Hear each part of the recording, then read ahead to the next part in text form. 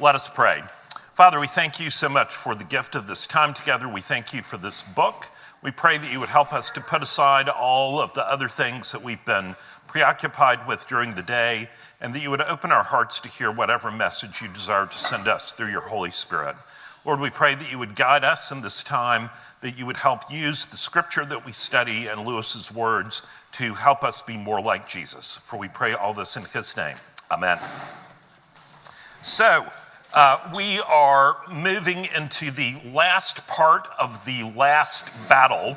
And as I mentioned a couple of weeks ago, when we finish the last battle, we are not done for the semester because we're going to move into the weight of glory after that, which is a really wonderful sermon that Lewis preached during World War II.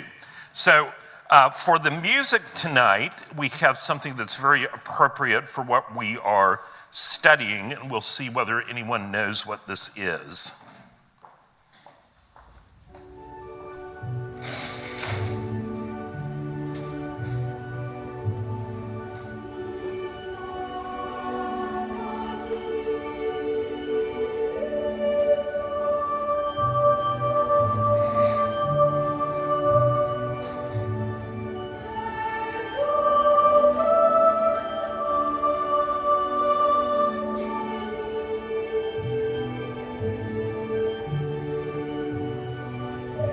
I don't see anyone wildly waving their hands.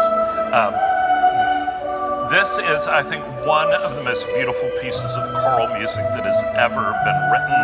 So I would commend to you to listen to it when I send the link out. So this is the In Paradisum section from Gabriel Fauré's Requiem. And it is not easy to sing. This is one of those things that if you're an English boy choir, that this is something that you aspire to, because being able to sing it the right way, which these people are doing, is very difficult. But it is beautiful, beautiful, beautiful. So that's something for you to look forward to when the email comes out. So let's say together our verse. It is for freedom that Christ has set us free. Stand firm, therefore, and do not submit again to a yoke of slavery. For you were called to freedom, brothers, only do not use your freedom as an opportunity for the flesh, but through love serve one another. For the whole law is fulfilled in one word: you shall love your neighbor as yourself. So just a couple of words for anyone who is new, whether in person or on the podcast. There are a couple of ways to approach this class. You can be on the beach, which means you don't do anything that you don't want to do. You might not read the book. You might not come to class. You might not do anything at all. That is all fine. If you want to just be loosely associated, that's great. Or you can snorkel, go deep on the parts that you like. So for example, tonight there are not one, not two, not three, but 4 handouts. 2 of them are on the theme of the quotation in the chapter tonight about the stable and something inside the stable being bigger. And if you like that theme, you can snorkel and read those and ignore the other 2 handouts. Or you can be a scuba diver and you can just go for all of it.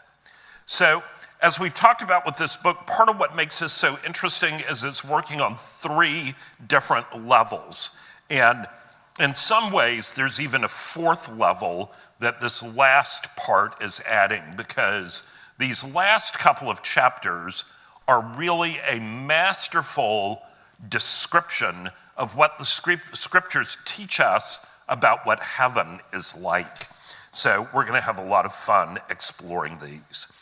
So last week, we talked about chapter 12, Through the Stable Door, and we saw one by one the characters who we've been following through this story being dragged into the door of this frightening stable. But once they got inside, it was not quite as we might have expected. And we saw that Tirian and the others confront Tash, but Tash is told to be banished by this voice that is beautiful, and then he disappears, and Tirian then goes and meets the ancient kings and queens of Narnia. There were a lot of wonderful themes last week. and we begin to get a sense about Aslan's imminent presence, which we're going to get more of tonight. Brian, did you mean he plucks up Rishta instead of Tash? Go back to that. I read on what you said is up. He plucks up Tash. Oh, yes, he plucks up Rishta. Yeah. Yes, I will fix that. So,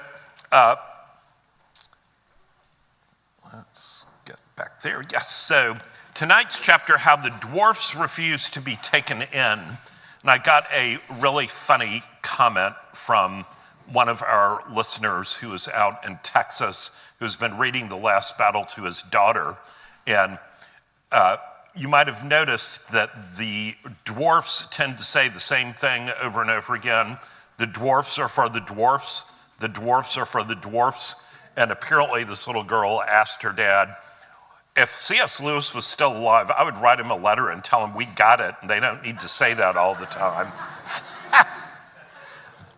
But there is a reason that they are saying that all the time, that Lewis is trying to make a point there that we're going to talk about.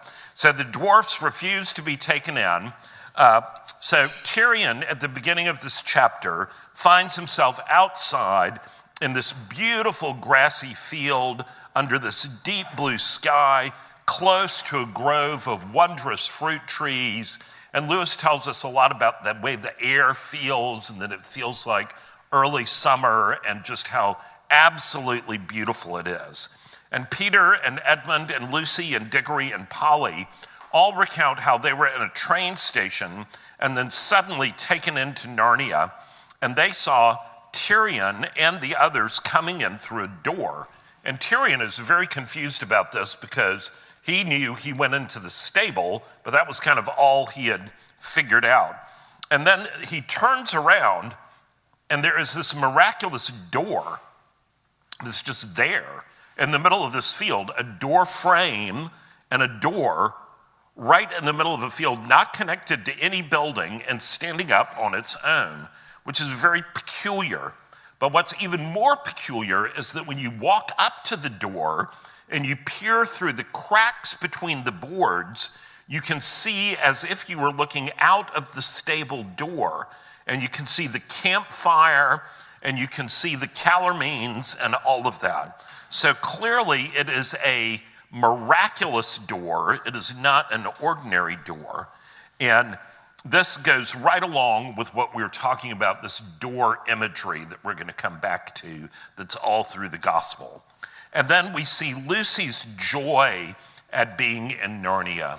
Lucy, in all of the other stories, if you haven't read them, is always the one who is closest and most sensitive to Aslan.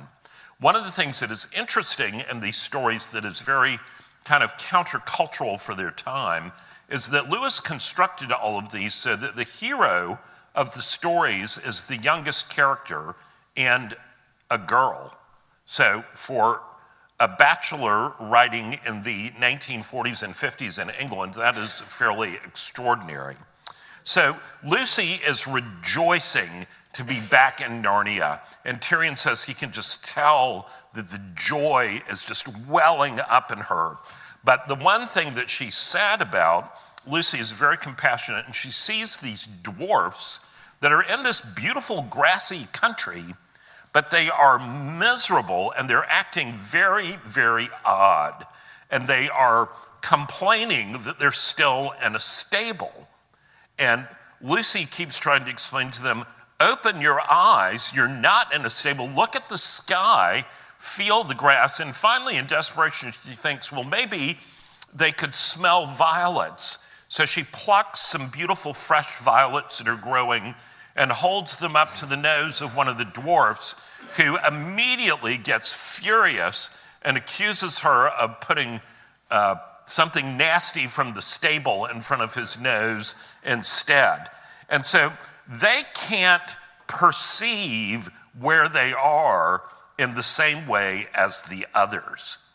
And we're going to come back to that theme, but Lewis is playing with some theology here.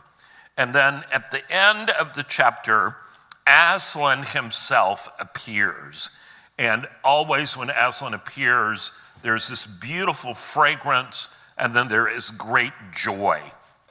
And all of the characters that we've been following bow down and nuzzle in his mane and just experience the love and joy of his presence. And then Lucy begs him to try to help the dwarfs, and he says, well, I will do what I can.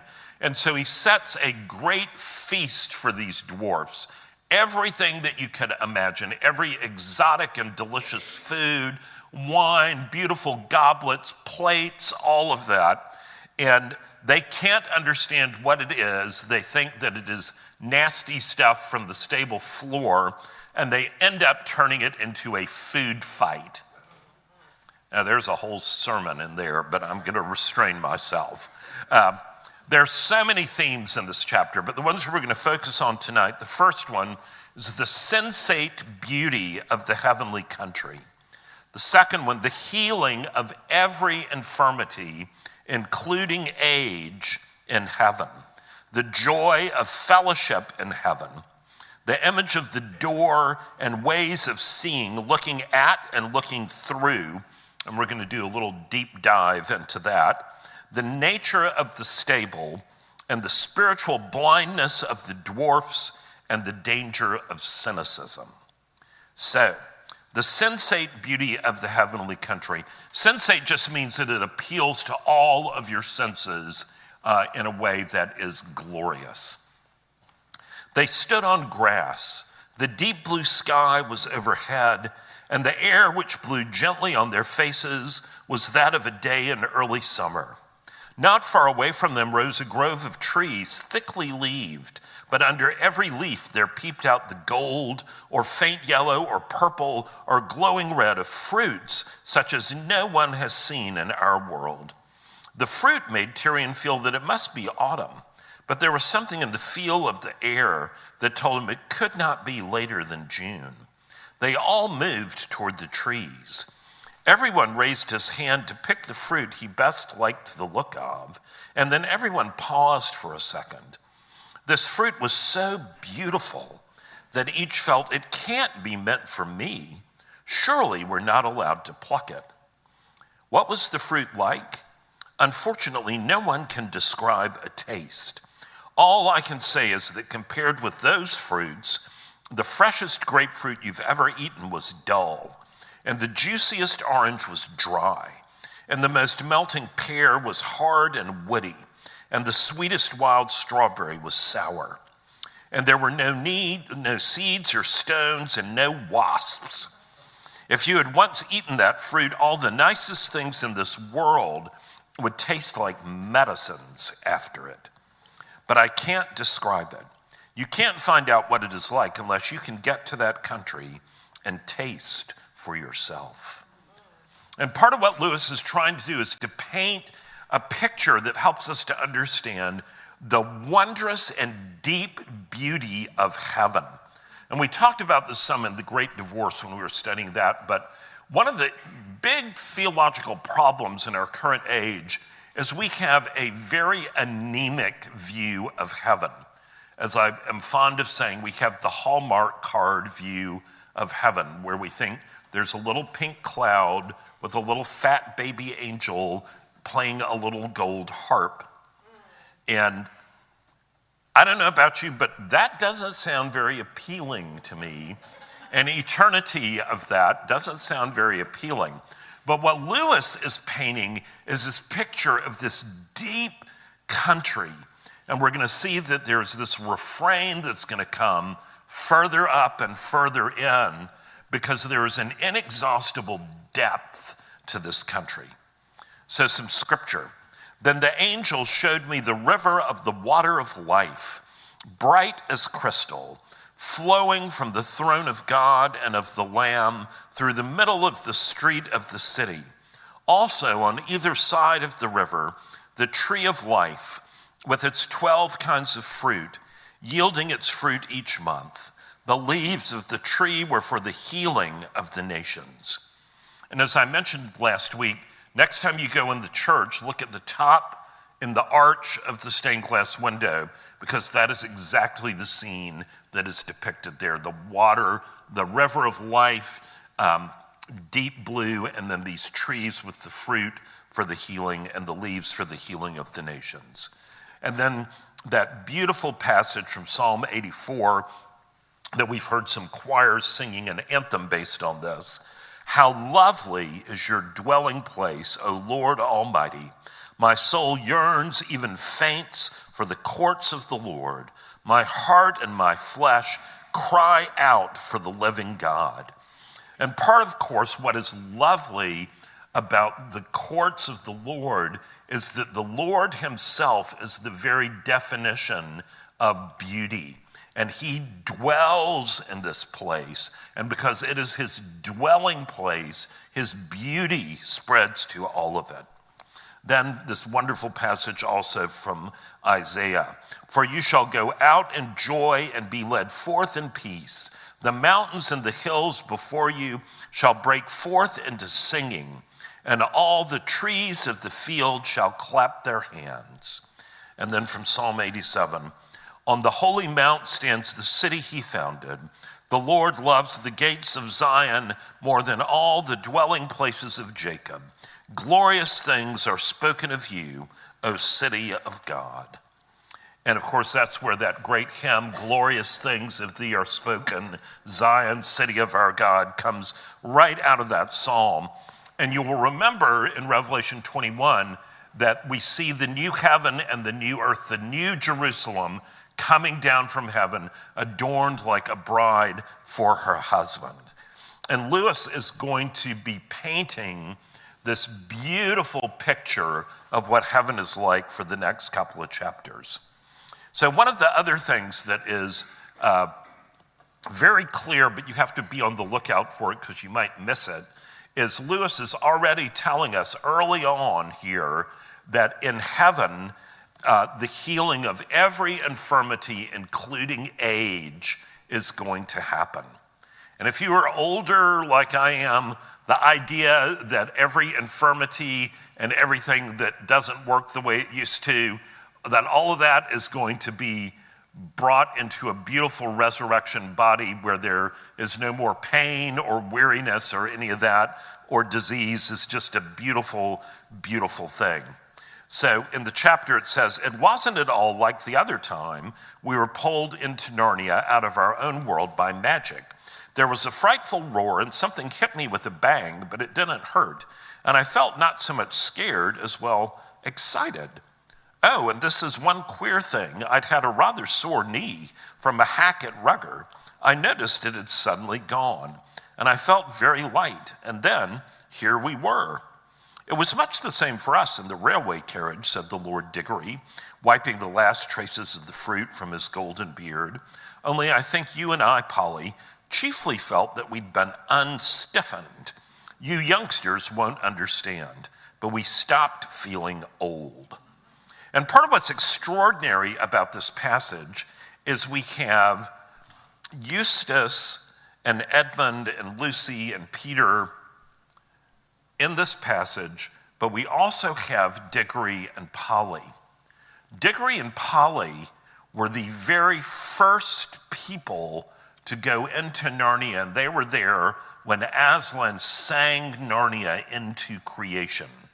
And in Narnian time, they are thousands of years older than these other children. And yet they are all together, and Lewis makes a point of talking about Diggory's golden beard, that he is youthful again, and he has been unstiffened. And I'm sorry to say I am at an age where I understand that. And it is a beautiful idea. So some scripture. But our citizenship is in heaven, and from it we await a Savior, the Lord Jesus Christ, who will transform our lowly body to be like his glorious body by the power that enables him even to subject all things to himself. So it is with the resurrection of the dead. What is sown is perishable. What is raised is imperishable. It is sown in dishonor. It is raised in glory. It is sown in weakness. It is raised in power. It is sown a natural body. It is raised a spiritual body. He will wipe away every tear from their eyes, and death shall be no more. Neither shall there be mourning, nor crying, nor pain anymore, for the former things have passed away. Now, I don't know if y'all did your homework and listened to that music link that I sent out. If you didn't do it, you've still got time. You can go back and listen to that link, because it takes that verse I just read and puts it to the most glorious music. So I would commend that to you. The joy of fellowship in heaven. The earth trembled. The sweet air grew suddenly sweeter. A brightness flashed behind them. All turned. Tirian turned last because he was afraid. There stood his heart's desire, huge and real. The golden lion, Aslan himself, and already the others were kneeling in a circle round his forepaws and burying their hands and faces in his mane as he stooped his great head to touch them with his tongue. Then he fixed his eyes upon Tirian, and Tirian came near, trembling, and flung himself at the lion's feet.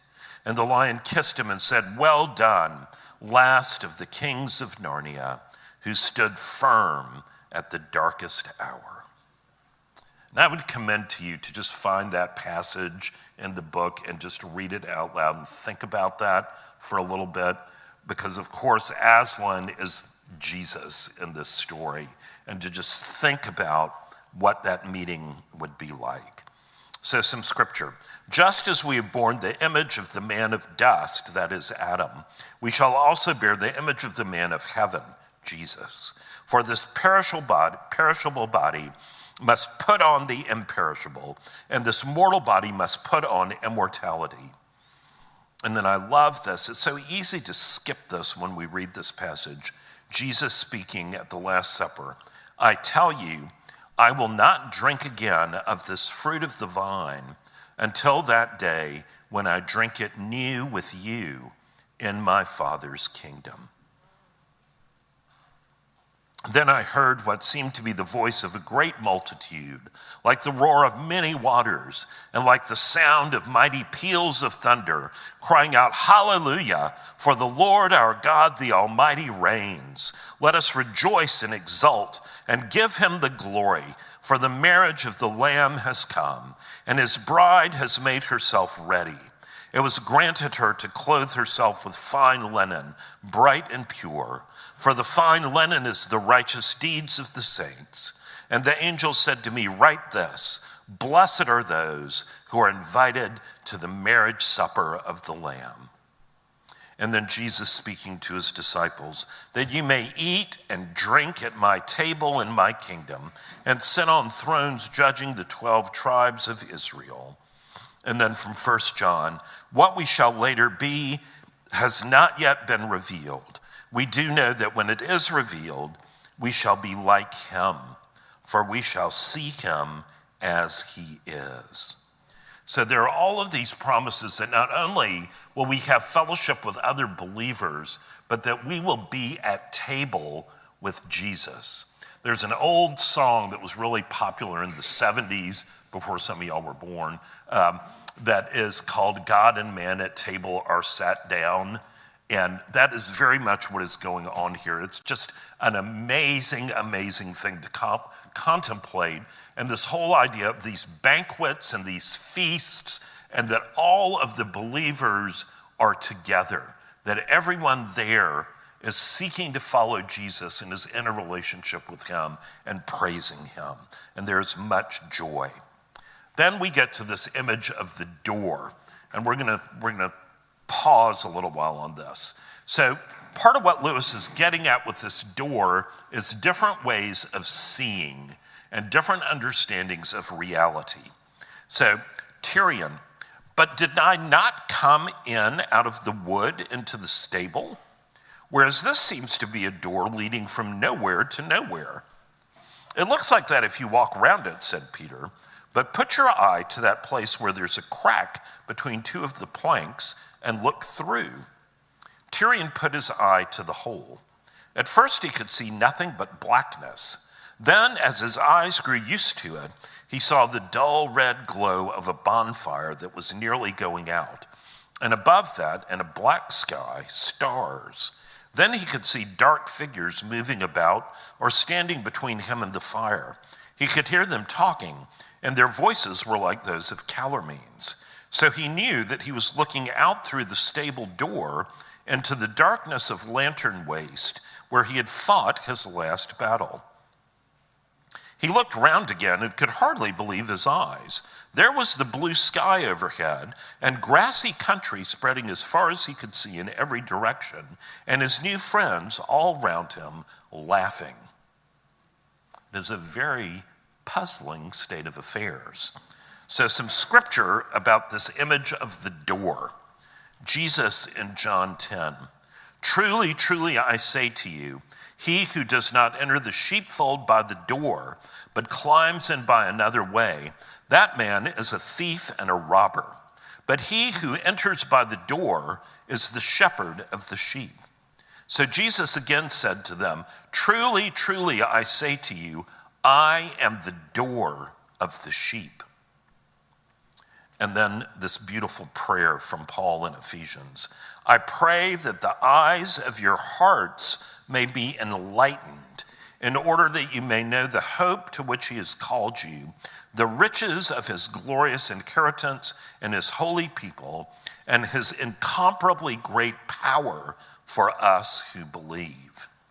And this whole idea that there's a way of seeing where our hearts need to be enlightened by the Holy Spirit in order to see and understand. And then St. Paul in the end of 1 Corinthians 13, for now we see in a mirror dimly, but then face to face. Now I know in part, then I shall know fully, even as I have been fully known. And what this passage is talking about is that we will see Jesus face to face, and we will know him fully, and we will be fully known, and that there will be glory in that. So we're going to do a little excursion into an essay called Meditation in a Tool Shed, which might not be the first thing you would pick up off of a bookshelf, but it is a wonderful and really important essay that if you ever get a hold of the central idea of this essay, it will change your life. Lewis wrote this in 1945, and then it was published in an essay collection called God in the Dock. So I want to read the most important part of it. And you can just imagine yourself into this scene. I was standing today in the dark tool shed. The sun was shining outside, and through the crack at the top of the door, there came a sunbeam. From where I stood, that beam of light, with the specks of dust floating in it, was the most striking thing in the place. Everything else was almost pitch black. I was seeing the beam, not seeing things by it.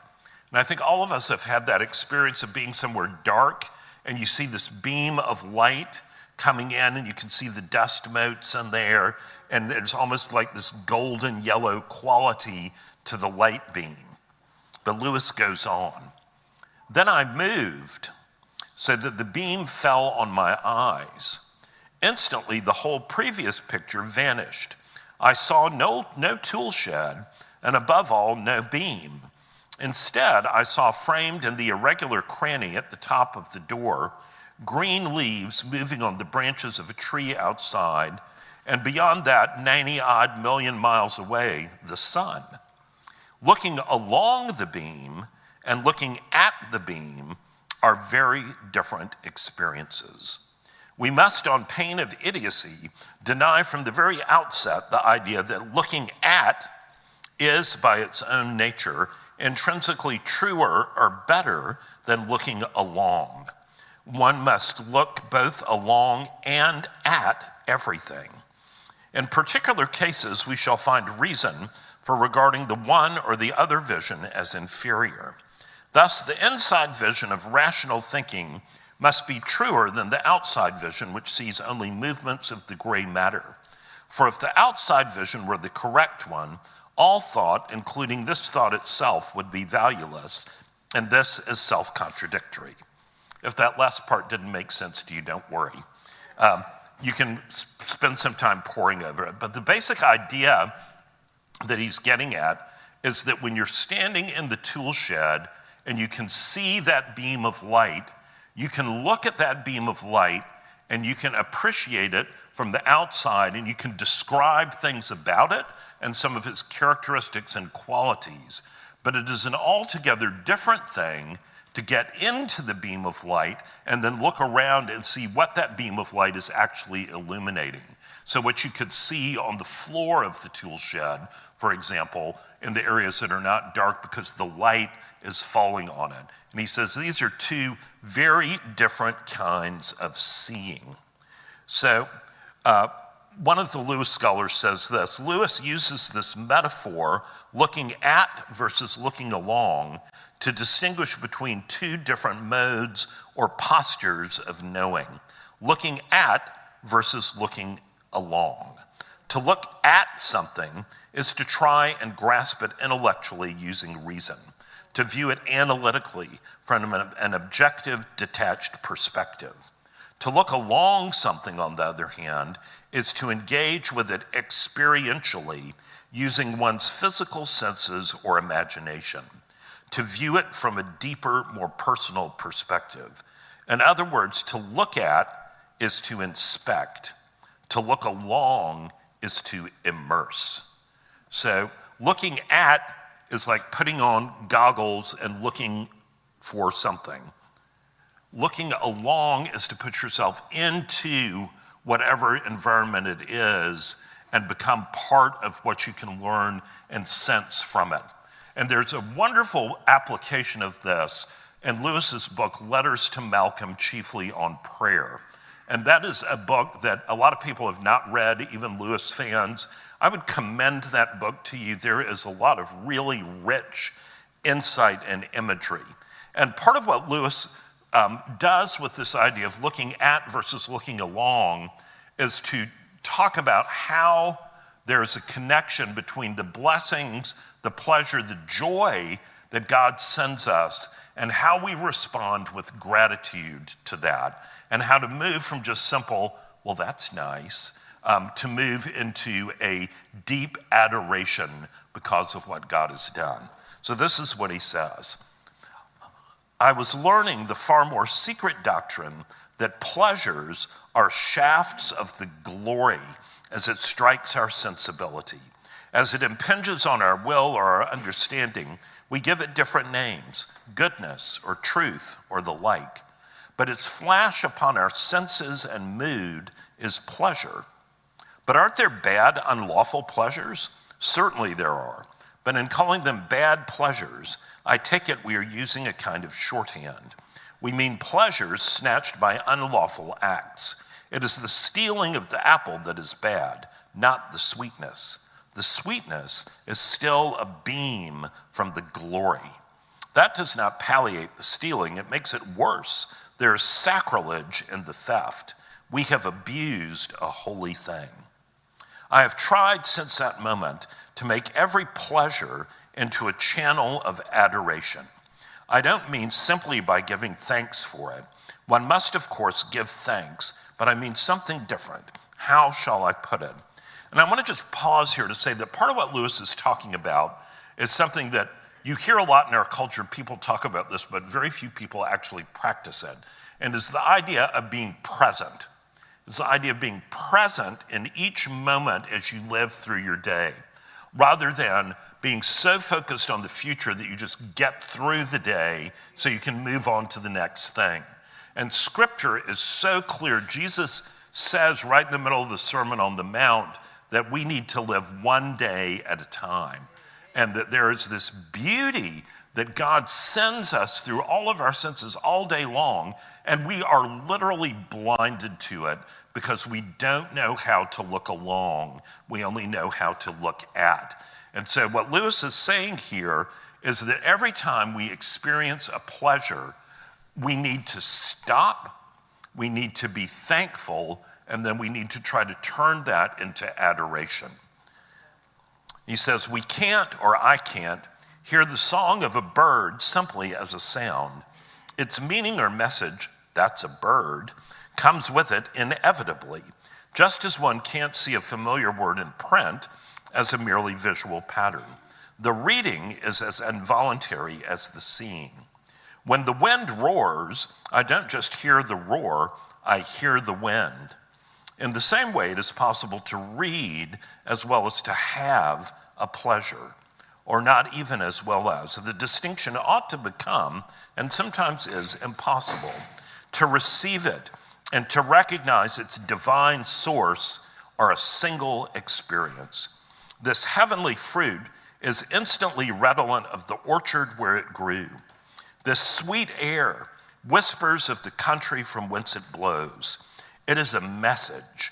We know we are being touched by a finger of that right hand at which there are pleasures forevermore.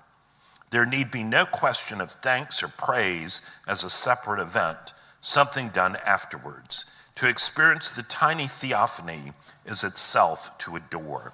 And the theophany just means the presence of God. And so what this is saying, for example, if you were outside today, which was a beautiful day, if you were outside and you happened to walk, as I did, past one of these trees that 3 weeks ago was just a bunch of sticks up in the sky, and you walked by today and it was absolutely covered with pink flowers, and then all around the base of the tree were petals of these pink flowers, instead of just walking by and saying, you might actually stop, look at it, think of the fact that that tree is a living thing with roots that go down into the deep earth that has been watered by the rain, and that God has made in such a way that it miraculously takes this dead-looking stick of branch and causes these beautiful pink blossoms that are so delicate and perfect to just burst forth into profusion, and then to spend some time thinking about that is amazing and to thank God for it. Now, the problem is most of us just go right by. But if we can learn to be more present and to look at the beauty that God has scattered in this profligate way all around, it will really change the way we see things. And then Lewis says this, gratitude exclaims very properly, how good of God to give me this. Adoration says, what must be the quality of that being whose far off and momentary coruscations are like this. One's mind runs back up the sunbeam to the sun.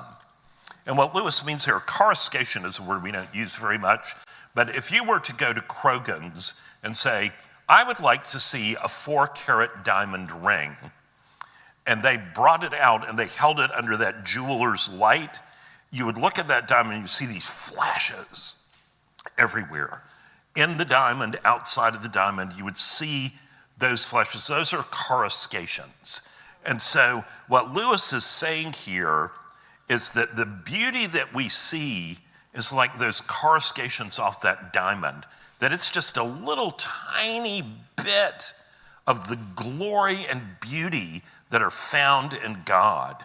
And that when we begin to see that those beautiful things are just this little shadow and hint of how glorious God is, then it should take our hearts and channel them toward adoration in the same way that when you look at that sunbeam coming down, you think about how beautiful that sunbeam is, but think about the source of that sunbeam being the sun, which is millions and millions and millions of miles away, but is so full of energy and heat and light that it comes right through all of space to where we can feel it on our cheek.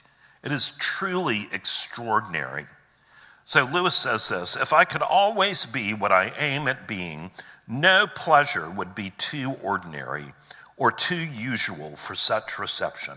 From the first taste of the air, when I look out of the window, one's whole cheek becomes a sort of palette, down to one's soft slippers at bedtime. And I think what he's trying to get at here is that we have become immune. We have become immune to the glory of God. We've become immune to the beauty that God has put all through creation to point us to him.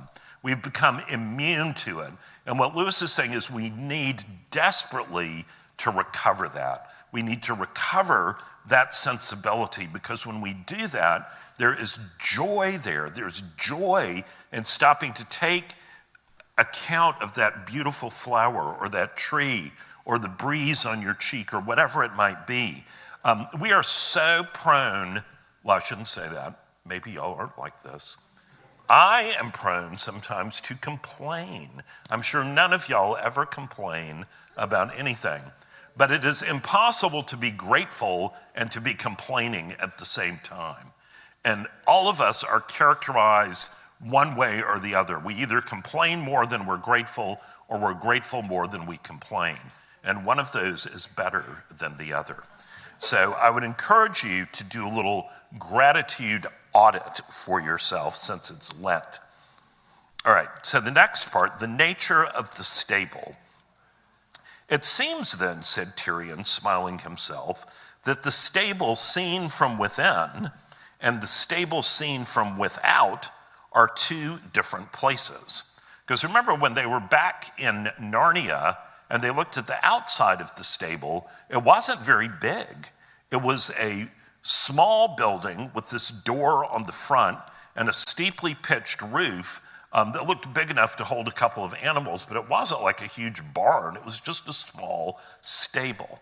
So that's the way it looks on the outside. But now that Tirian has gone into it, now he's in this vast land. So he says, these are two very different places. Yes, said the Lord Diggory, its inside is bigger than its outside. Yes, said Queen Lucy, and our world too. A stable once had something inside it that was bigger than our whole world. Now, what do you think she's talking about? So she's talking about the nativity. She's talking about Jesus being born in a stable. And one of the things that is so amazing about that is that you think about the creator of the universe lying there. And there's a wonderful poem by William Butler Yeats where he talks about how crazy this idea of the stable is. And he says, one of the last lines is, the uncontrollable mystery on the bestial floor. And there is a deep truth in that, the God of the universe on the floor of this place for animals. So Luke 2, and while they were there, the time came for her to give birth, and she gave birth to her firstborn son, and wrapped him in swaddling clothes, and laid him in a manger, because there was no place for them in the inn. And we're so used to this story that we're like, well, of course that's what happened. But one of the things that is really good to do is to pray for fresh eyes of wonder, because this is not what you would expect the all-powerful God of the universe to do in entering into his own creation. It is a remarkable thing. The other thing that's very interesting about this little passage is that what Lucy says is very clearly a reference to Jesus. And it is the only really clear reference to Jesus in all of the Chronicles of Narnia. There are lots of things about Aslan where you have to be kind of thick to not figure out that Aslan is like Jesus. But this is the only place where Christianity enters in to the story. And I would commend to you, there are two handouts about this idea of the stable that really develop some of these ideas more than we have time to tonight, that I would commend to you. So, the spiritual blindness of the dwarfs and the danger of cynicism. And one of the things I want to point out is, you might have noticed there's some glorious things in this chapter tonight, but look at what Lewis chose to title this chapter. He chose to title it, How the Dwarfs Refuse to be Taken In. And so part of what he's saying is we need to pay attention to what's going on with these dwarfs because this is important. And one of the things that Lewis rails against is the whole idea of cynicism. And he talks about this in Screwtape Letters, using the word flippancy, but this whole idea of cynicism, I've seen it all, I'm smarter than anyone else is, I just look down on everything and everyone and criticize all of it, which is pretty much what our culture is today.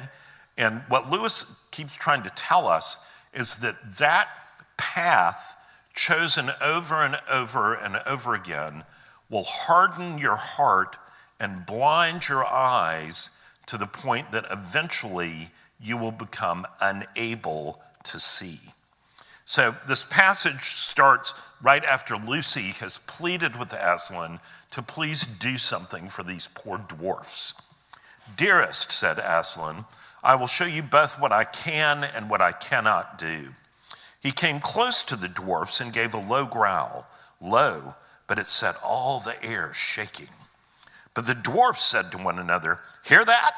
That's that gang at the other end of the stable trying to frighten us. They do it with a machine of some kind.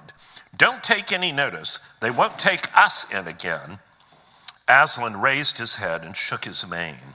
Instantly, a glorious feast appeared on the dwarf's knees, pies and tongues and pigeons and trifles and ices. Now, that might not sound good to you, but for an English feast of this period, that was very good stuff. And each dwarf had a goblet of good wine in his right hand, but it wasn't much use. They began eating and drinking greedily enough, but it was clear that they couldn't taste it properly. They thought they were eating and drinking only the sort of things you might find in a stable. One said he was trying to eat hay, and another said he had got a bit of an old turnip, and a third said he'd found a raw cabbage leaf.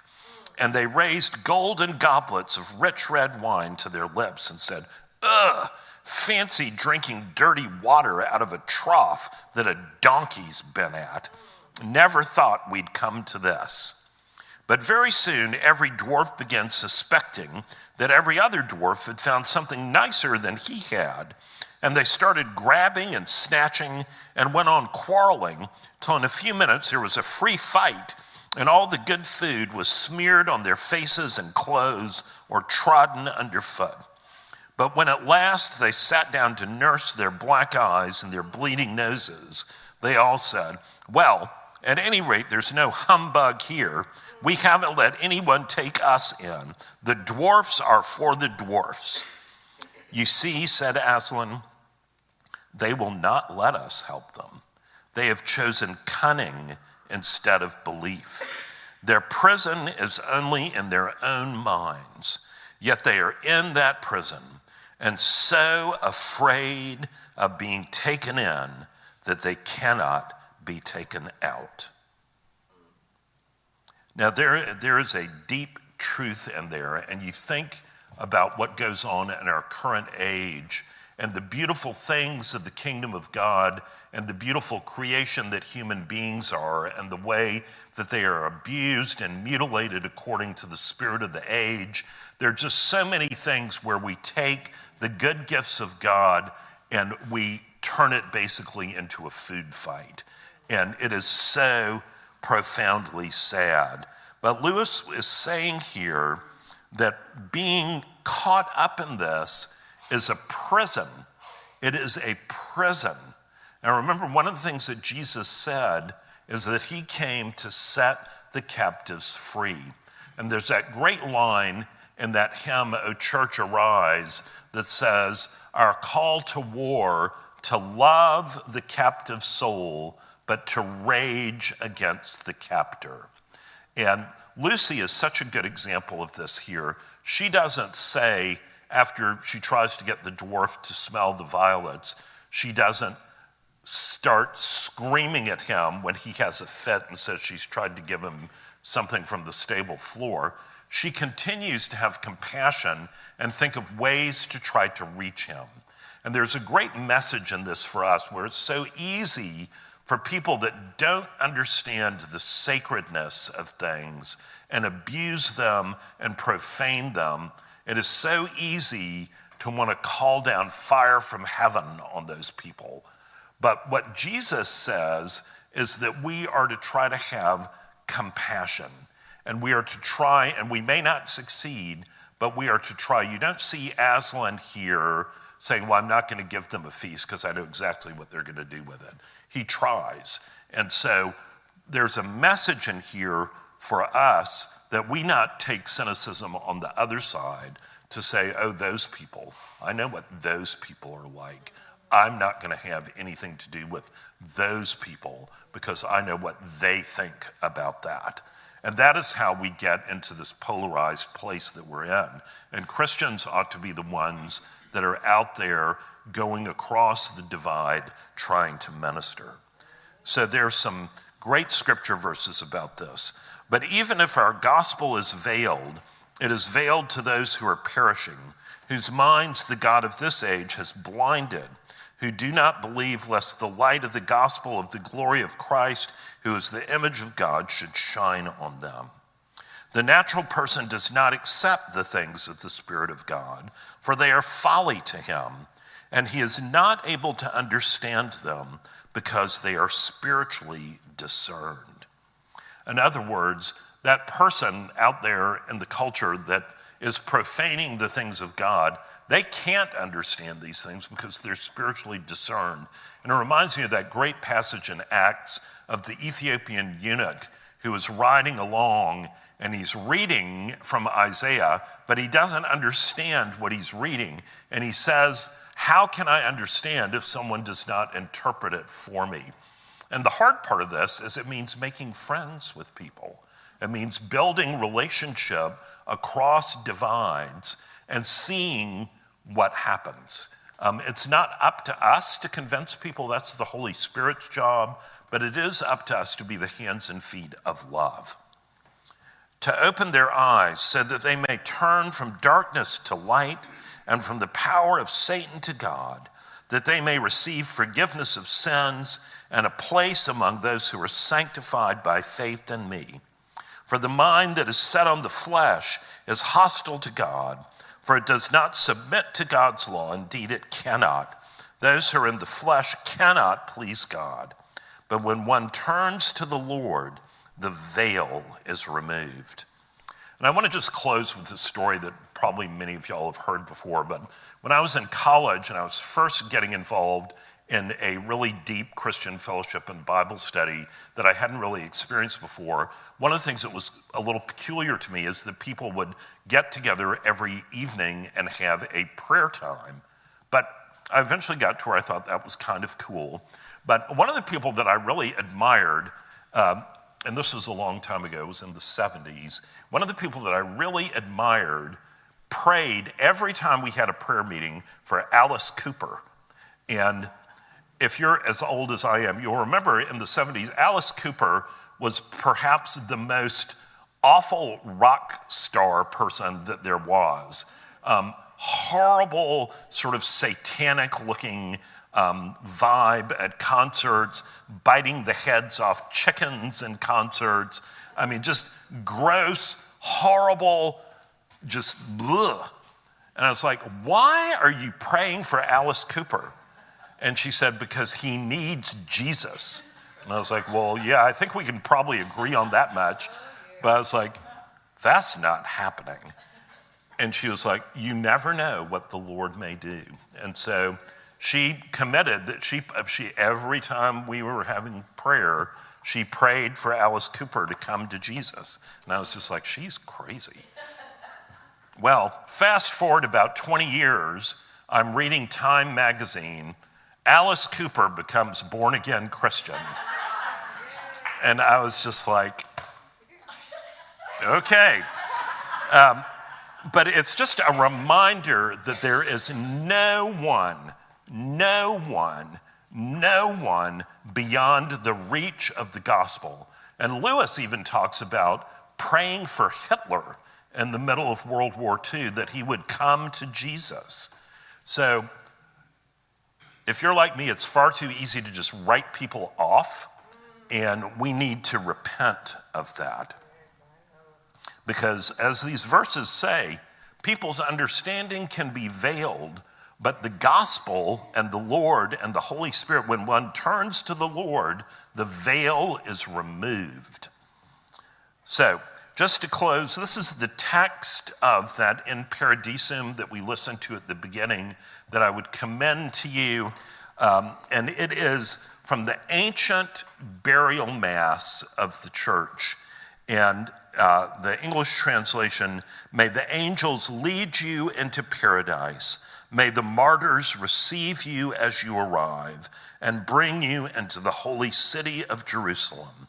May the choir of angels receive you, and with Lazarus once a beggar, may you have eternal rest.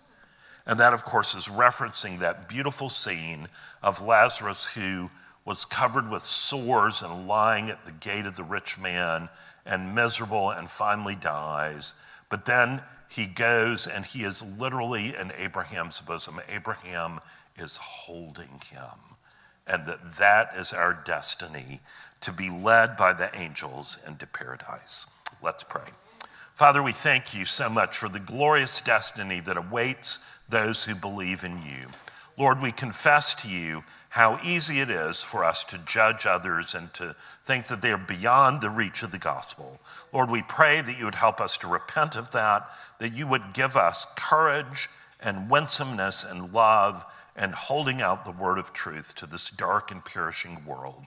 Lord, we pray that you would open our eyes that we might be able to look along, not just look at, and that we would be more and more tuned to give thanks and adoration to you for the glory of who you are. For we pray all this in Jesus' name. Amen. Thank you for coming. Please try to meet someone you have not met before you go home.